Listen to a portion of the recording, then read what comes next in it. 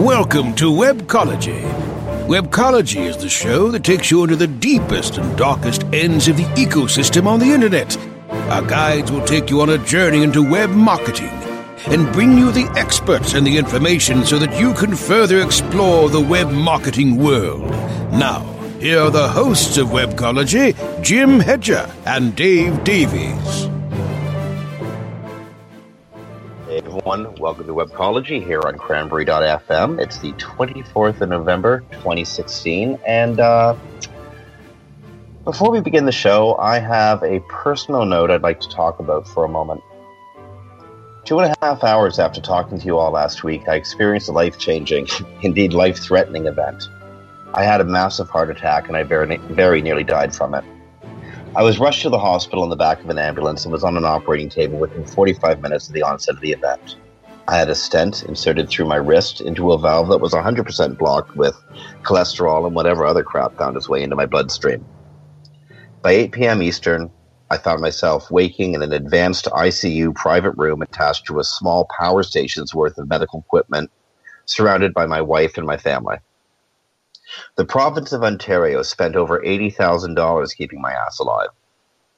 For me, there was and will be no bill. Medical care in Canada is freely given to all citizens and residents, and for that, I thank the wisdom of generations before me.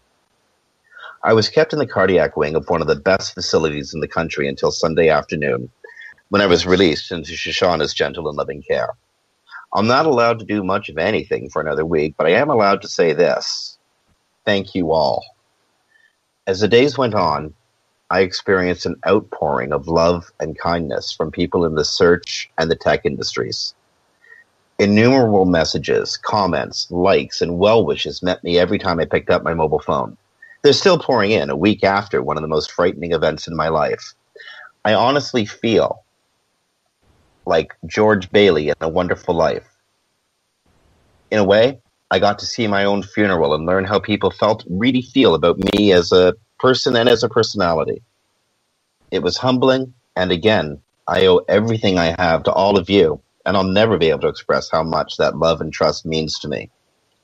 Now, I'm going to be okay, albeit somewhat different.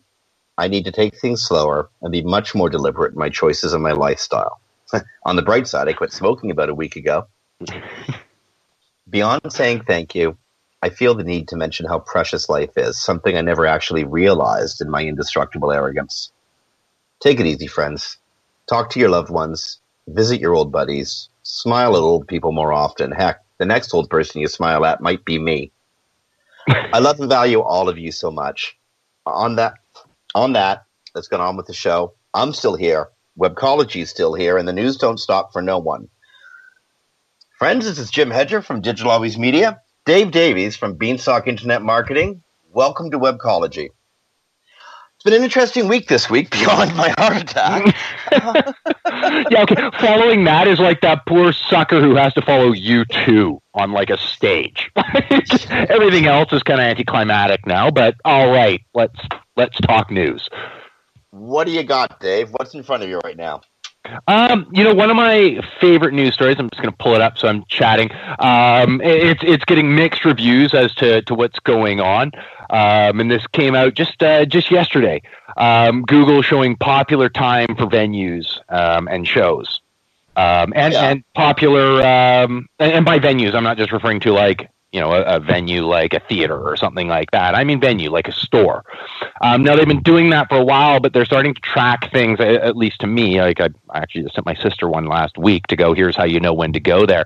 But I think it's going to be absolutely crucial as we start to approach the holidays. But the thing that made it really kind of funny to me, which I mean, that in and of itself is a useful feature. If you know, hey, I want to go to this restaurant, the lunch rush starts at 1, and I've actually used it for that. Blue Fox, the restaurant I'm talking about. Good to know that if you go like half an hour earlier, you're not going to stand in line for an hour.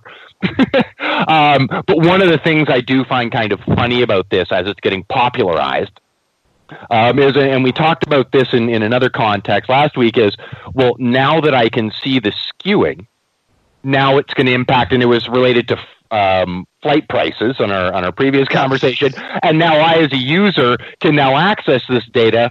That's now going to make less relevant the data itself, because now my pattern is skewed by the fact that you're giving this. So is it still going to be true, or that lunch rush that I'm trying to avoid by showing up at 11:30 instead of 12? Am I now part of the masses showing up at 11:30?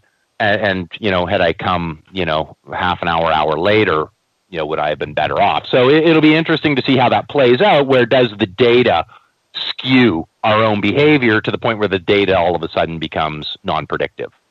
Well, nevertheless, it's still an extremely cool feature. Probably the coolest feature I've seen added to Google Maps or to the Google My Business features. Like, I can tell when a place I was going to attend is, just not worth going to. The lineup's going to be too long, or wait for my supper is going to be too long, or I'm not going to get a seat in the movie theater because it's too packed. That's awfully cool. Yeah. How do you think they do that? Honestly, how do you think they get this? This one is pretty simple to me, and I don't know if I was just seeing it because I was a test and sent it to my sister, or whether maybe we've had it in Canada. I've seen it in venues over to the left-hand side if you go into the map view for I don't know, a couple of weeks now. And the thing is, to me, it would actually be fairly simple to get that data, with the exception of, say, an Apple store, if you're Google. Because all you need to do is follow around my Android, same as they do for, say, traffic. Just follow my Android around, and when you see a bunch of Androids all around a specific location, as long as it's not something that would be specific to Google or against Google, like an Apple store or like a, SMX conference or something like that, as long as it's not something specific to those, you're probably going to get a decent amount of aggregatable data, right? Like when we see all of these Androids sitting in line at the Blue Fox for an hour, we know that that's going on, and that there's probably a good distribution of iPhones and stuff mixed in there as well. So I think that's how they're doing it, is just understanding where I am. And when there's a bunch of people with their Android phone, hopefully it's not a Note 7, but I don't want to stand beside that guy. But as long as they've got that data, they can make those conclusions from it. Pretty cool, pretty spooky, but pretty cool.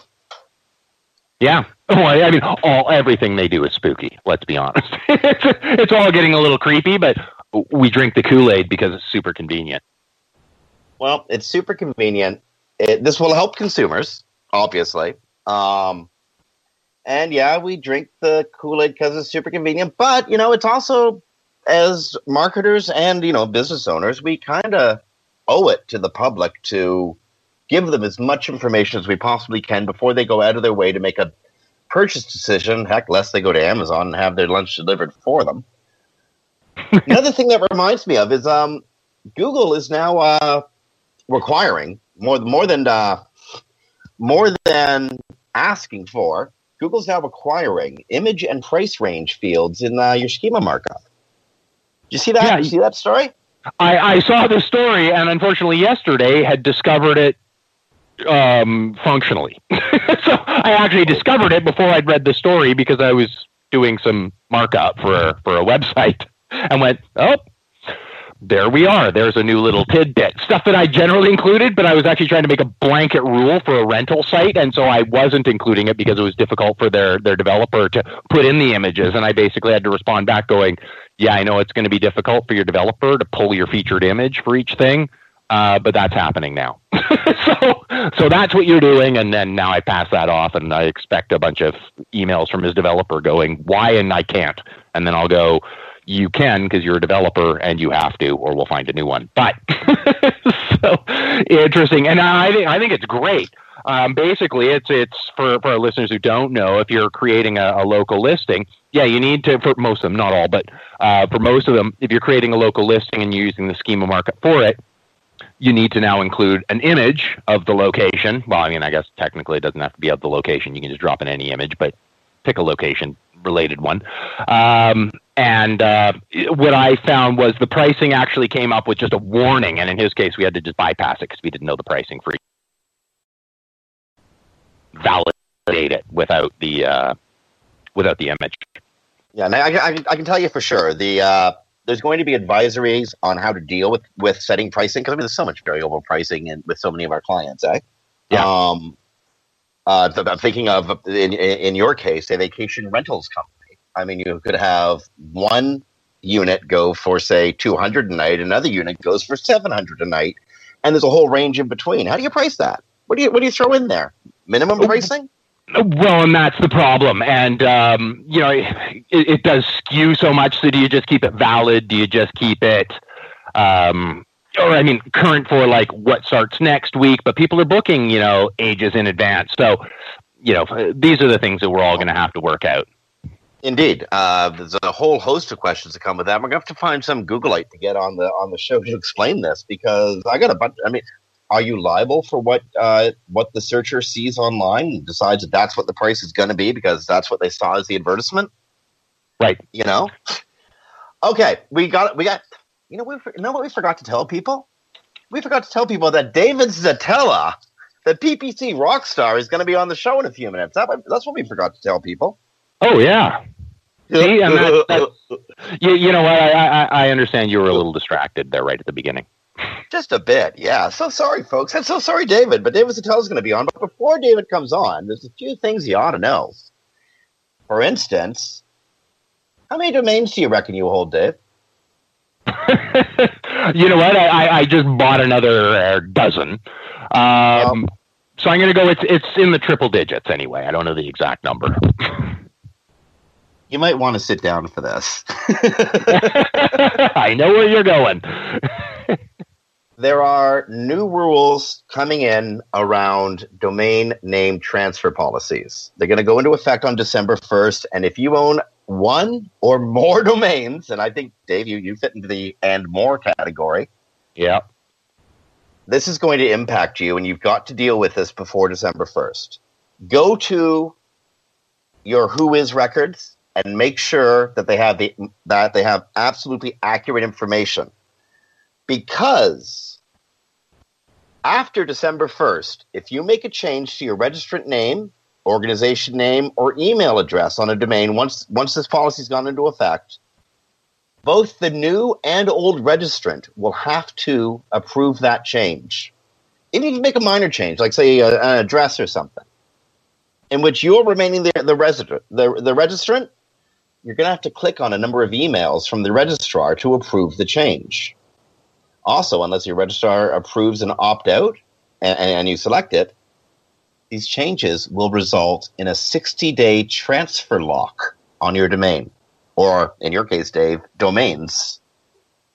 So maybe you don't got to do anything. Maybe all your information is correct. If you do it before December 1st, you have 1 week. If you do it before December 1st, you can, change your information relatively hassle-free like you always have. But if you'd wait until after December 1st, you're going to go through paperwork and hassle just to get what used to be a very simple job done. So, sorry, bro. Get on it. Yeah, well, that's great advice. So, yeah, people like me, or probably you, and Bill Hartzer, if you're listening, I know you're going to be impacted by this in a big, big way, because I don't even know how many domains that guy owns. But yeah, it's going to be. Thank you for the warning. Would be my guess, actually. Yeah, and right now I only have them through 2 registrars, so I can just go in and change everything mass at just a couple points. But yeah, it's going to be a bit of a nightmare for those of us. And I have to think about just the added pain in the butt. I mean, it doesn't become impossible, but the added pain in the butt when you're dealing with, having to change stuff just to move stuff. So what if you're changing something just to move it over because you're selling it or whatnot? Then you will go through, if you do it in a week, you'll go through a rigmarole that will take hours. If you do it soon, won't be so bad. Domain NameWire is where I got this story from. If you're a domainer, or if you're Dave Davies or Bill Hartzer, I recommend you go check out domainnamewire.com. It's the lead story there today. Really, honest to goodness, look up on this one, because time is money. And time is precious. Trust me on this. Yeah, indeed. Okay. Indeed. We're trying to avoid, coming down on the new president-elect. But this one, I think, actually affects us and the world we work in. I know where you're going. President-elect Trump has appointed 2 new advisors to his transition team to oversee the FCC, Federal Communications Commission, and their telecommunications policy.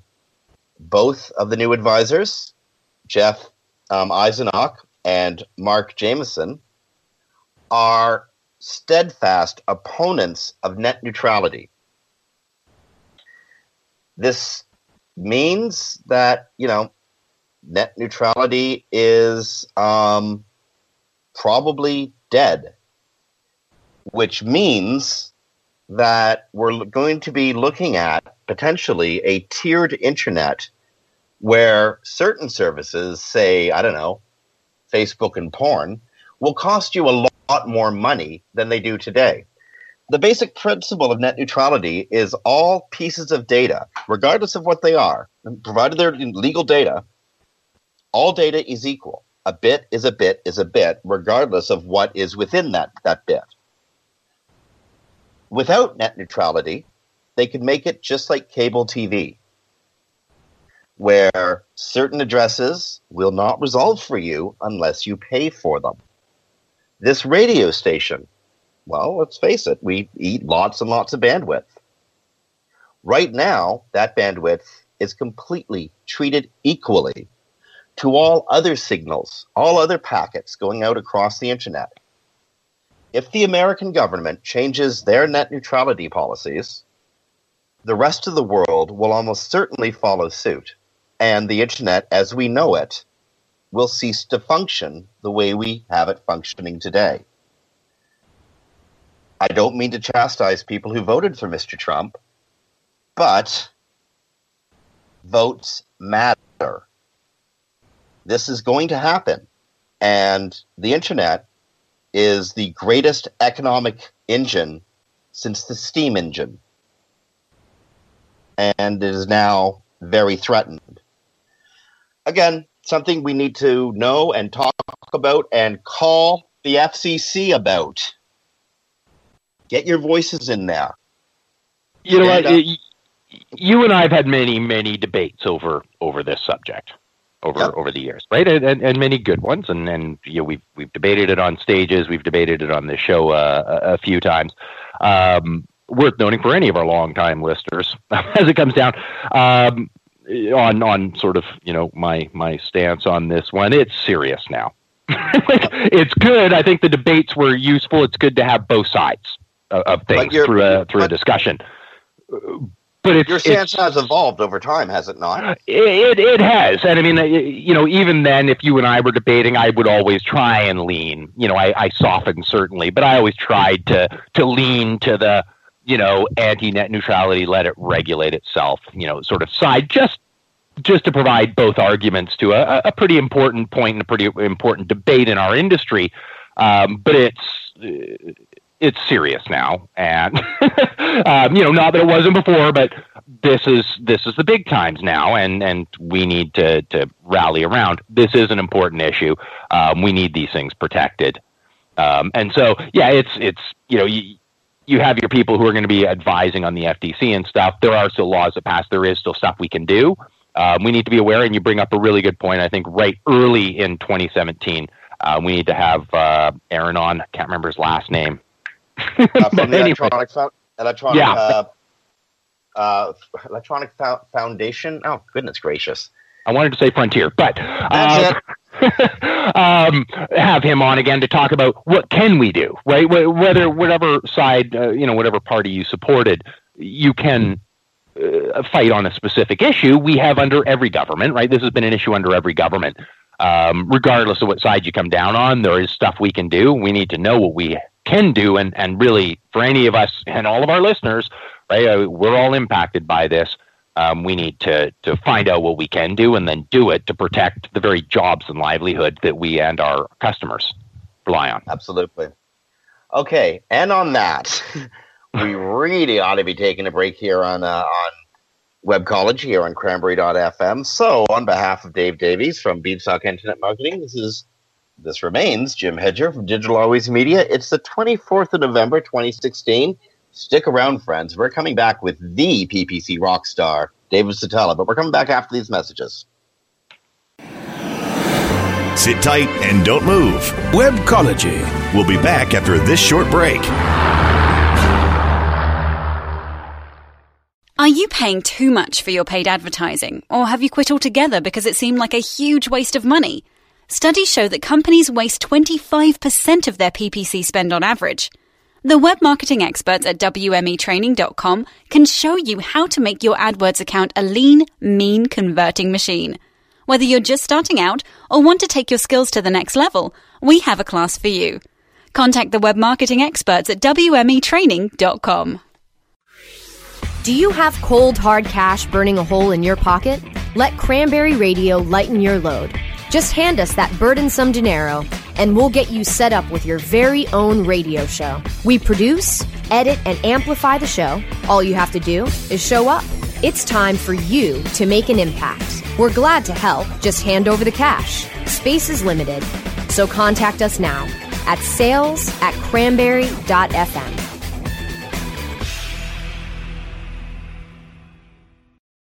Looking for a better way to get more traffic and interaction to your Facebook page? Imagine Facebook interactivity on your page like you've never seen. Introducing your new Facebook marketing fix, ZoSocial, the new and revolutionary way to easily manage and automate your Facebook contests and sweepstakes. Create a fun, easy-to-win contest by writing a simple Facebook post. Watch your post go more viral and generate loads of interaction. Track your traffic and generate email lists with ease. ZoSocial is mobile-friendly and complies with Facebook terms of service. Let ZoSocial give your Facebook page some flash today. Zoom over to ZoSocial.com. Add some Cranberry Radio podcasts to your playlist as part of a better profit margin. Cranberry Radio. It's good for you. Really. Webcology takes you into the deepest and darkest ends of the ecosystem on the internet. Here are the hosts, Jim Hedger and Dave Davies. Hey everyone, welcome back to Webcology here on Cranberry.fm. This remains Jim Hedger from Digital Always Media and Dave Davies from Beefsteak Internet Marketing. And we are blessed to be joined by David Satella, the original PPC rock star. David, welcome back to Webcology. Thank you very much, Jim and Dave, and it's great to be with you. I've been craving this for years, literally. And I'm sure you've been on the show. Truly. No, I have not. I haven't. I don't think I have. Oh, no, wait. I was on the show when Steve Jobs died. That's right. Yeah. I mean, that 2011. But beyond that, what an oversight. Holy jumping. I know. Well, David, why don't you, really quickly introduce yourself to the audience? You've got one of the most incredible histories in this industry. Yeah, I've been doing PPC advertising for a long, long time. I speak at conferences. I've done a lot of writing. I wrote two books on PPC, one of which I would like to offer to your listeners if they'll send me an email at david@fmbmedia.com and just put the word book in the subject line, and I'll send you a PDF copy of the A to Z guide to PPC that I wrote. And I also have a weekly or bi-weekly, I guess, radio show on Cranberry Radio called PPC Rockstars, as you pointed out. Thank you, Jim. Oh, well, thank you for all your contribution to the industry. It's getting to look a lot. I don't know what it's like down there in Florida, but up here it's getting to look a lot like Christmas. Well, I'm actually in Virginia. I'm sitting in my sister's house cooking for Thanksgiving. Oh, right on. Okay, well, you know what? I guess it's feeling a lot like Christmas in Virginia. It's awfully cold there right now, and we're getting down to the wire for marketers. Like, either you've done it or you haven't done it. Yeah. So there's a lot of folks out there who haven't yet. Last minute desperate tips. What are these?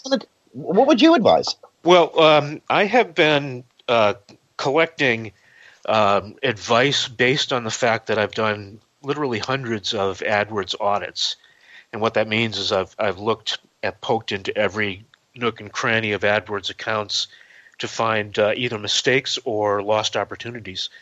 And I found some really easy changes that can be made to fix mistakes that are just really hidden. In some cases, they're hidden by Google for reasons I'll describe. And basically, there are things that can be changed, during or after this show that can have a dramatic effect on performance of PPC in terms of increased revenue or savings in cost. Okay. I'm really intrigued by the hidden by Google, but let's get to that in a moment. Okay. When you're looking at a short time frame, and I said earlier, the window is certainly closing on the Christmas season. Yep. When you're looking at a short time frame, what are the most important things you should be looking at in your PPC stacks? Well, definitely the traditional metrics: click-through rate, conversion rate, cost per conversion, and if you're looking at a short time period, one of the things that confounds a lot of advertisers is that the conversion data doesn't accumulate quickly enough for them to make decisions within a short time period. And my advice to them is to measure micro conversions. So I'll give you an example. If they're an e-retailer and they sell big high-priced items where they might sell 15 or 20 per month, where the conversion data can't add up quickly enough to, say, make a decision about the relative value of two ads, that they measure a micro conversion like an email sign-up. Certainly an email sign-up can lead to a sale and does lead to a sale on average over time.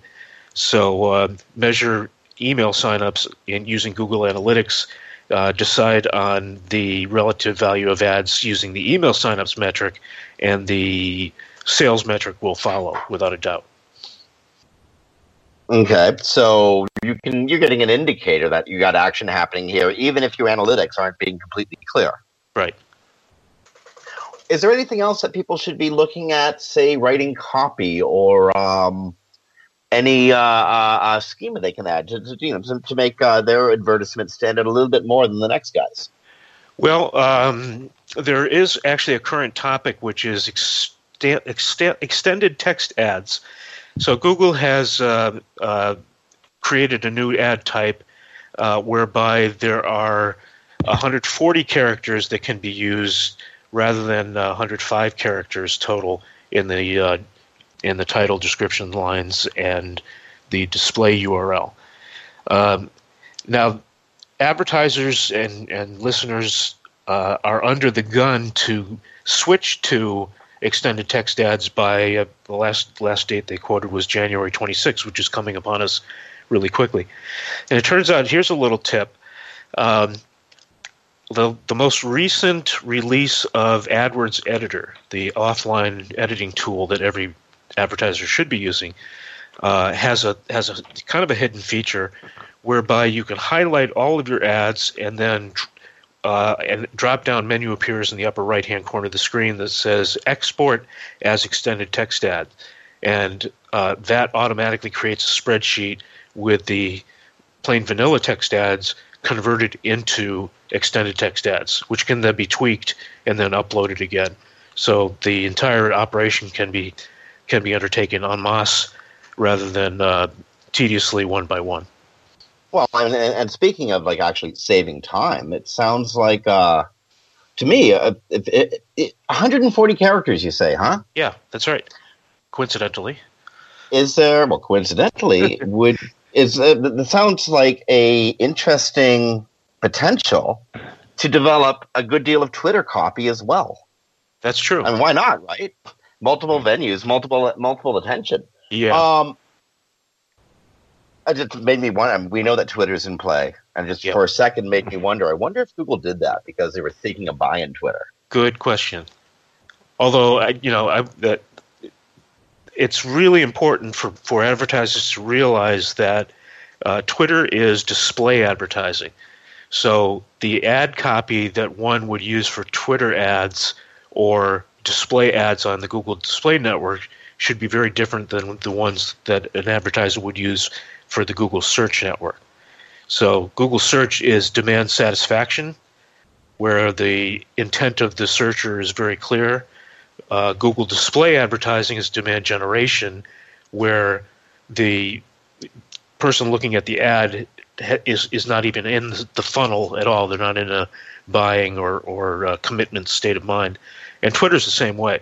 So if you contemplate doing Twitter, use as a template the advertising and messaging that you're using in display, not search.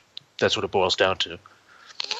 Okay, now, you've been in the pay-per-click world for as long as there's been a pay-per-click world. Just about, yep.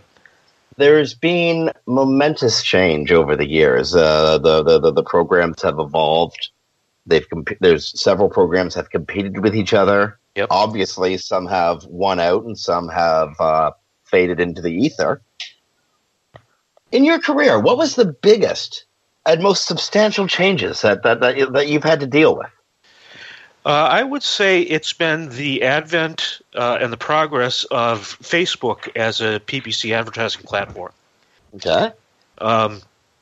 It's really come out of nowhere, almost literally. 2 years ago, now we've jumped on every PPC-driven platform there has been, and we jumped on Facebook early, but we weren't getting the results, and Facebook did not have the features and functionality that it does now. We have some clients that are getting an equal number of conversions from Facebook as they are from AdWords at a fifth to a tenth of the cost. So the biggest change to me is the fact that Facebook has become a really important and valuable platform, and that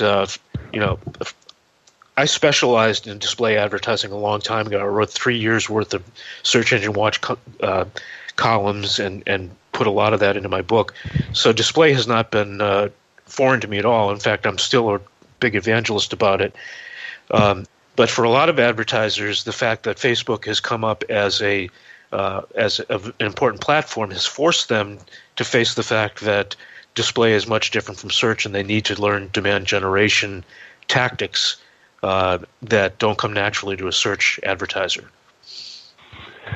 So I guess we're talking we're talking Facebook. Earlier we were talking holidays, so that's just lending me to the logical next question, or at least logical to me. I mean, we're looking at let's say you're a website owner. Your last minute now. One of the issues, one might say, inherent in the AdWords system or Bing system, right? Like inherent in any paid search campaign, is they tend to be fairly high cost and require a lot of testing and tuning, right? To figure out what's working, what's not. For people who maybe don't have that budget and really don't have that time. We're talking now, and we got, Black Friday. Just tomorrow. So would Facebook be an avenue for them? I mean, it's traditionally lower cost, or does it require that same massive amount of testing and tuning to perfect? And is it something that people should be looking at right now? Okay, well, that's a good question, and I kind of classify Facebook advertising, or separate it in my mind into two categories. One is the category of safe bets, and the other one is more speculative bets. Safe bets on Facebook advertising are, number one, retargeting, exactly the same as remarketing on Google AdWords, and then custom audiences in the form of an uploaded email list or even a list of telephone numbers that Facebook matches with their membership. Now, for someone that's facing Black Friday, it's a little too late to get started with retargeting, because you've got to cookie the users and you have to build up the size of the list over time. Whereas if an advertiser has an email list of any considerable size, let's say a minimum of 25,000 email addresses, they can upload that to Facebook. Facebook lets the advertiser show advertisements only to those people on the list, but even more valuably, Facebook searches through all of its other members and tries to come up with a second list, which they call a lookalike audience, which is made up of people who share characteristics and interests, behaviors with the uploaded email list. Frequently, that secondary list, the lookalike audience, is at least 10 times the size of the original email list, into the millions of members. So that's something that advertisers could do right away and have an incremental audience of, potentially 2 million or more very, very good targets. And I'm talking for either B2B or B2C. So that's a tactic I would wholeheartedly endorse for people who even want to just mount something to take advantage of the increased activity over the holiday season. Now, something for our listeners who don't understand. It's funny. I'm painting a picture in my head because I'm familiar with the feature that you're talking about, and I'm like, oh yeah, that's right in there, and we're doing this.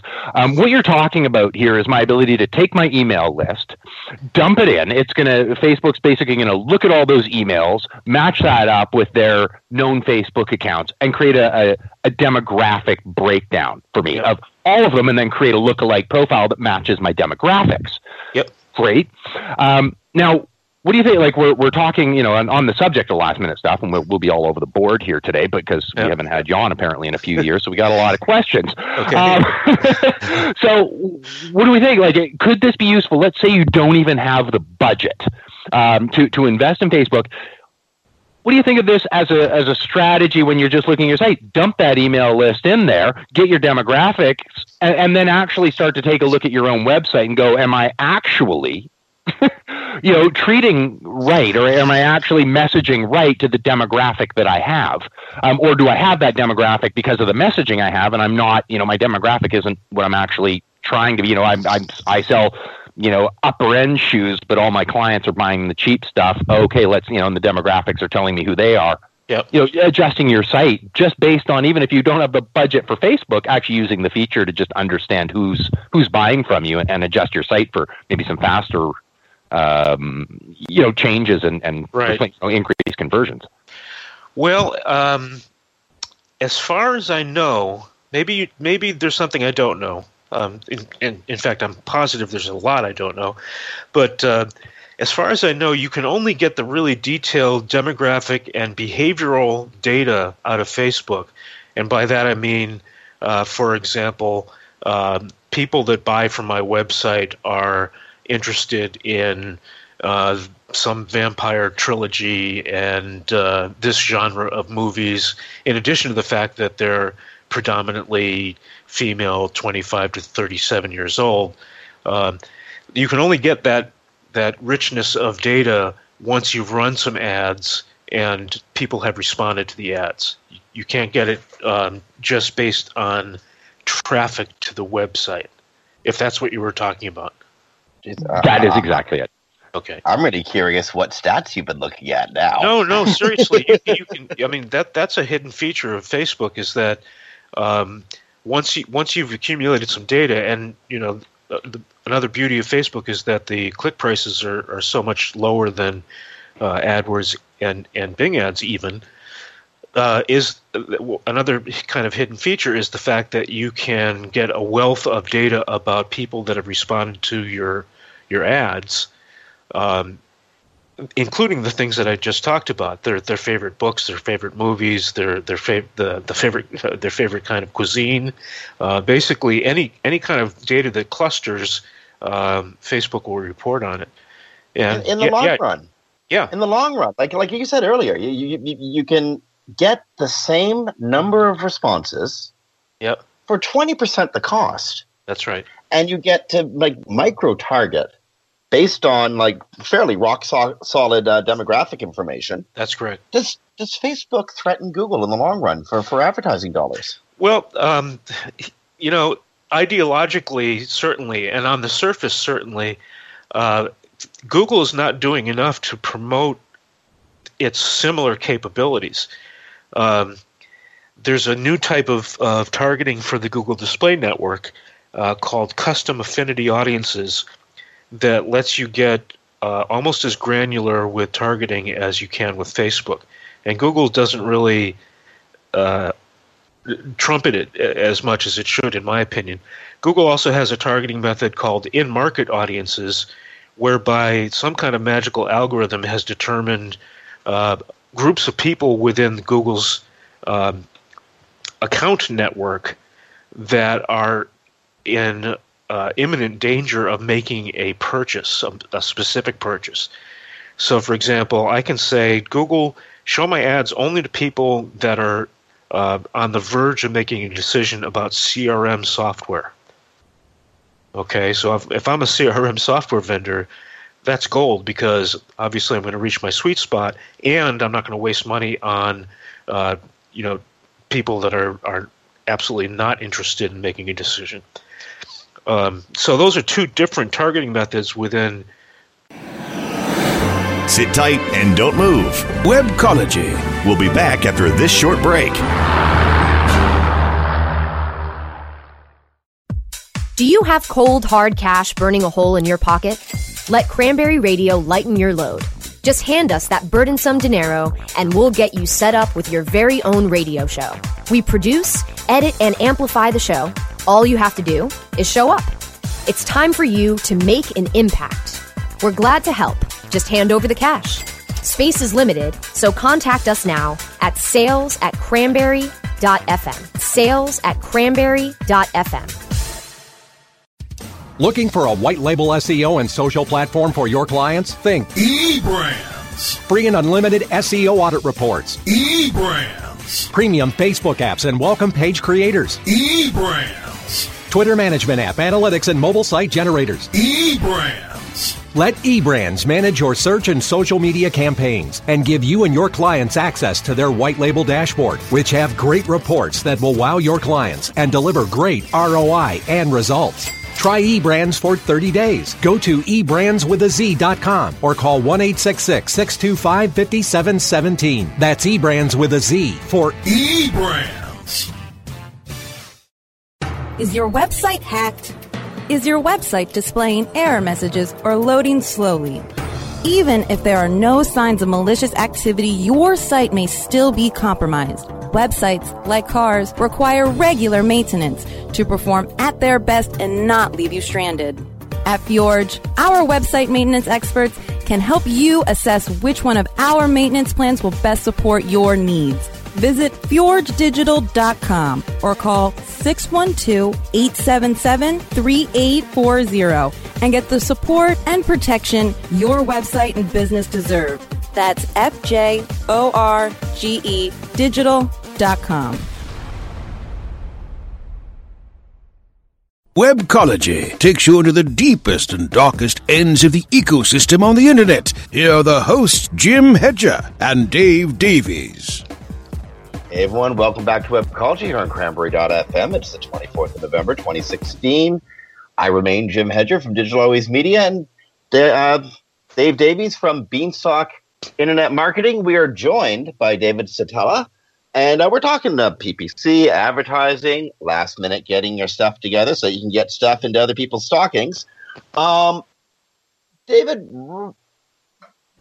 what is, in your mind, right now, in November, end of November 2016, what's the critical marketing channel, the one that advertisers simply can't do without? I think it's still Google AdWords. Okay. I would never advise anyone to start out with Facebook, for example, even though, I've just finished talking about how quickly it's become a must-have platform.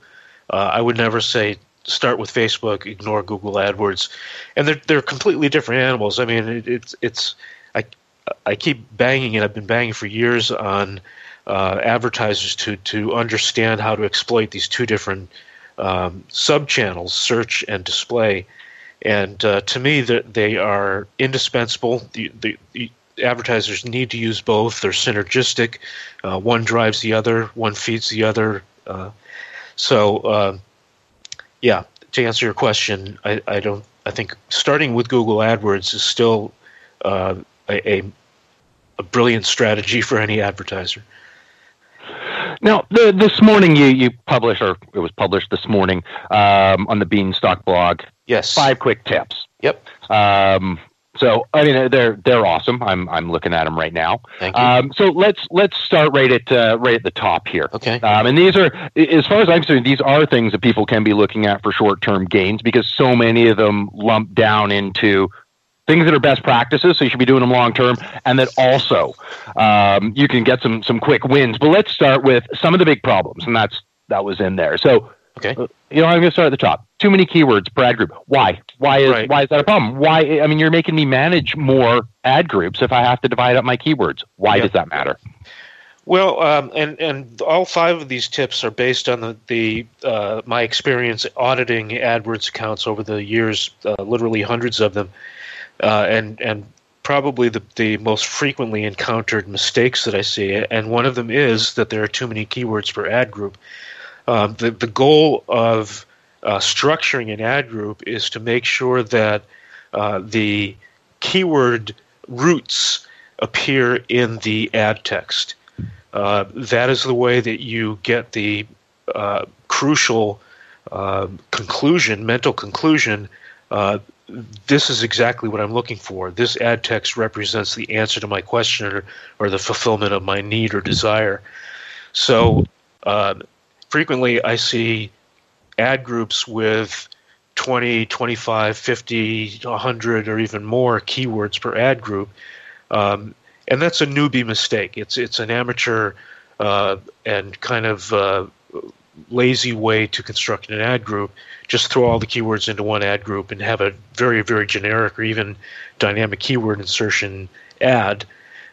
And so the reason that it's good to have a few keywords per ad group, and I recommend between 6 and 18, an arbitrary number that just ensures that all the keywords are related to each other and contain, all the keyword phrases contain the same words, is that you can create a customized ad so that the ad reflects or matches the search query, and therefore you'll get an increased click-through rate, your ad rank will be better, your quality score will be better, your CPCs will be lower, and obviously profitability will be affected. So it's just to me a best practice that should never be violated and will always reap benefits to have just a few keywords per ad group. In fact, there are those, and I'm not one of them, who advocate only one keyword per ad group, so that the ad that is included in the ad group or the ads that are included in the ad group correspond exactly to the keyword. I think that's overkill and a little too much management time. Now, I mean, I'm going to stay on a related topic here, and I'm going to ask a sort of tongue-in-cheek sort of way to ask this question here. But too many ads per ad group. I mean, why don't I throw 100 ads into an ad group? I mean, it's got a whopping, 8 keywords in it. Why not throw 100 ads in there and then just let the cream rise to the top? Well, that's the theory seems sound. Throw 100 ads in, the cream will rise to the top, and eventually you'll have a winner that outperforms the other 99 ads. Unfortunately, it takes several lifetimes for the data to accumulate it to the point where you can distinguish between, among all of these ads.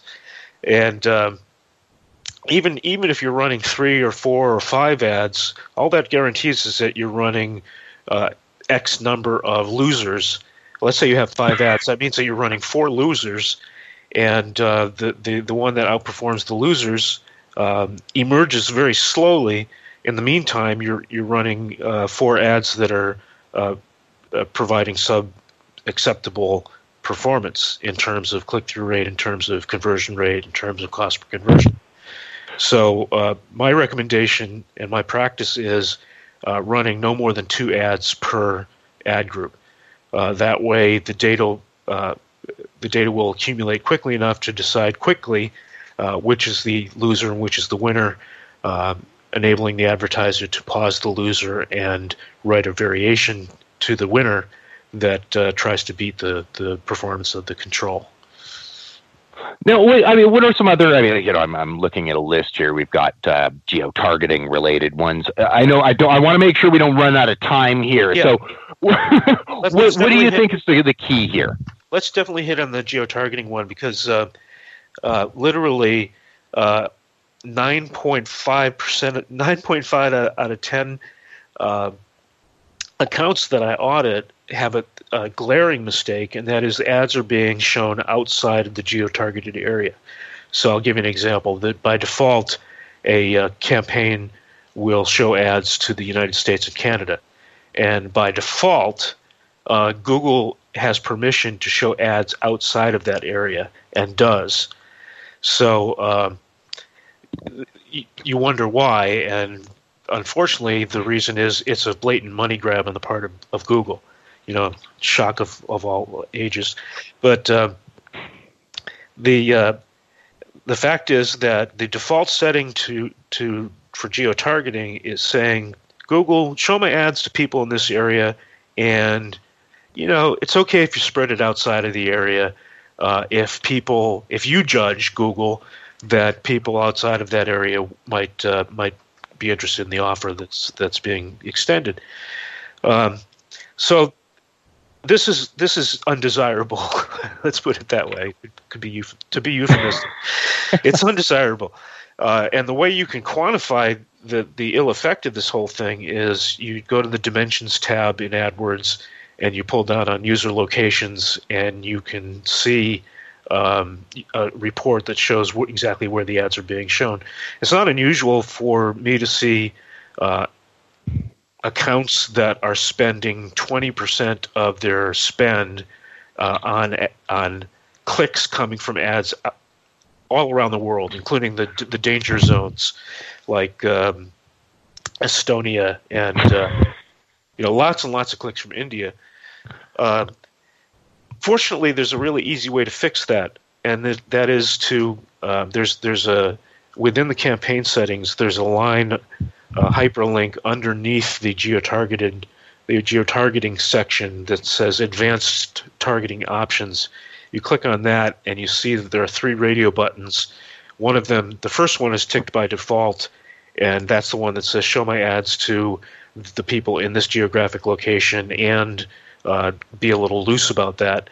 The middle one, the second radio button, says, Hey Google, I really, really mean it. Show my ads only to people in this geographic location. And voila, the problem is solved. And basically, every advertiser should, when setting up a new campaign, just go into that advanced setting and tick that second box. A few moments ago, David, you mentioned the quote-unquote danger zones. Yes. Eastern Europe, India. Is click fraud still a significant problem in AdWords? Well, I don't know.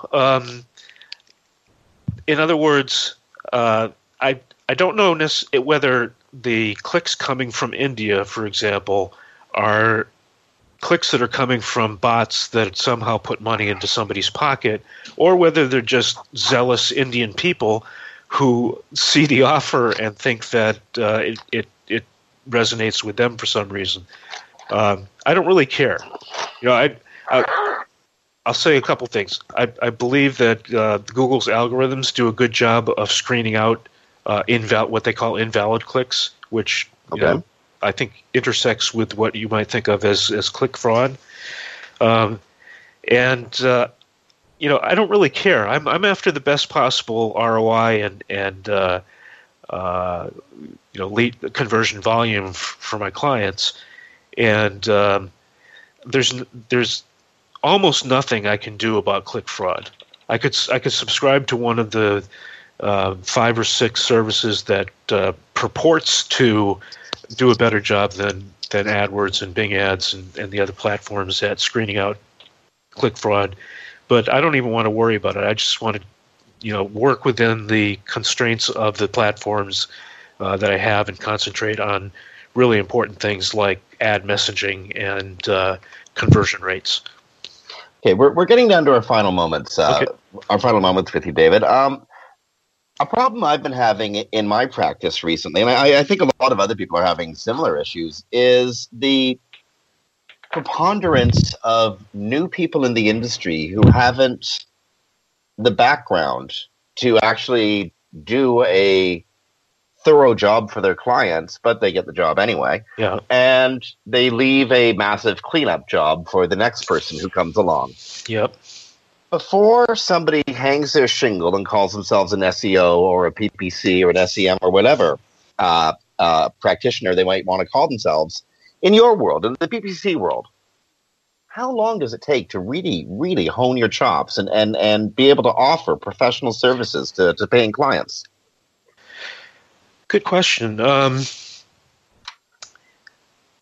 let me answer it this way. First of all, a couple of years at least of hands-on experience managing campaigns and producing acceptable to stellar results. And then the other kind of yardstick I would use is how many certifications they have under their belt. AdWords has certification areas, let's see, 5, 6, 7 different certification areas that can be passed and certificates and can be earned. And those things are important because even if a practitioner works for clients for 2 years, they probably don't employ all of the tactics that can be employed given the range of features that AdWords offers. So it's kind of icing on the cake to have certifications in areas where you haven't even started to pull the levers. So, and a cool thing here, I don't know if I'm sure most of our listeners realize this, but in case they don't, Google offers these courses. Yeah, they're free. Yeah, the courses are free. Certification is free, and they even keep track of when you need to renew because of the fact that the feature set has changed. So I if I were hiring, for example, I would insist on at least 2 years, if not 4 years, of hands-on experience, and at least 5 out of the 7 certification areas, including at least one of them must be Google Analytics. It's I always find it kind of amazing if any of us were trying to get into the industry today, given what we knew when we all got in. Oh, I know. Never make it. I know. It's amazing, eh? Well, we made money on our own properties. That's another way to gauge the skill level. Is ask them, did you start out risking your own money or your own time and money, and how'd that work out for you? Absolutely. David Szetela, thank you so much for joining us here on Webcology today. I'm afraid we're way out of time. We got another show coming up right up behind us. So again, thank you so much for your time. I hope you have a wonderful Thanksgiving and a wonderful Christmas. Thank you, Jim. And the world is a better place with you on it. Well, I don't know if you heard the opening monologue. You too, Dave. But I haven't been reminded of that quite as recently. Yeah, I intend to be here quite a while longer. Good. Again, we covered that in the opening monologue. So, friends, you have been listening to Webcology here on Cranberry.fm. It's the 24th of November, 2016. Stick around. Cranberry Radio, we got some great content coming up on the network after the news and after these messages. Believe it or not, I swear to you, we will talk to you next week. Be well.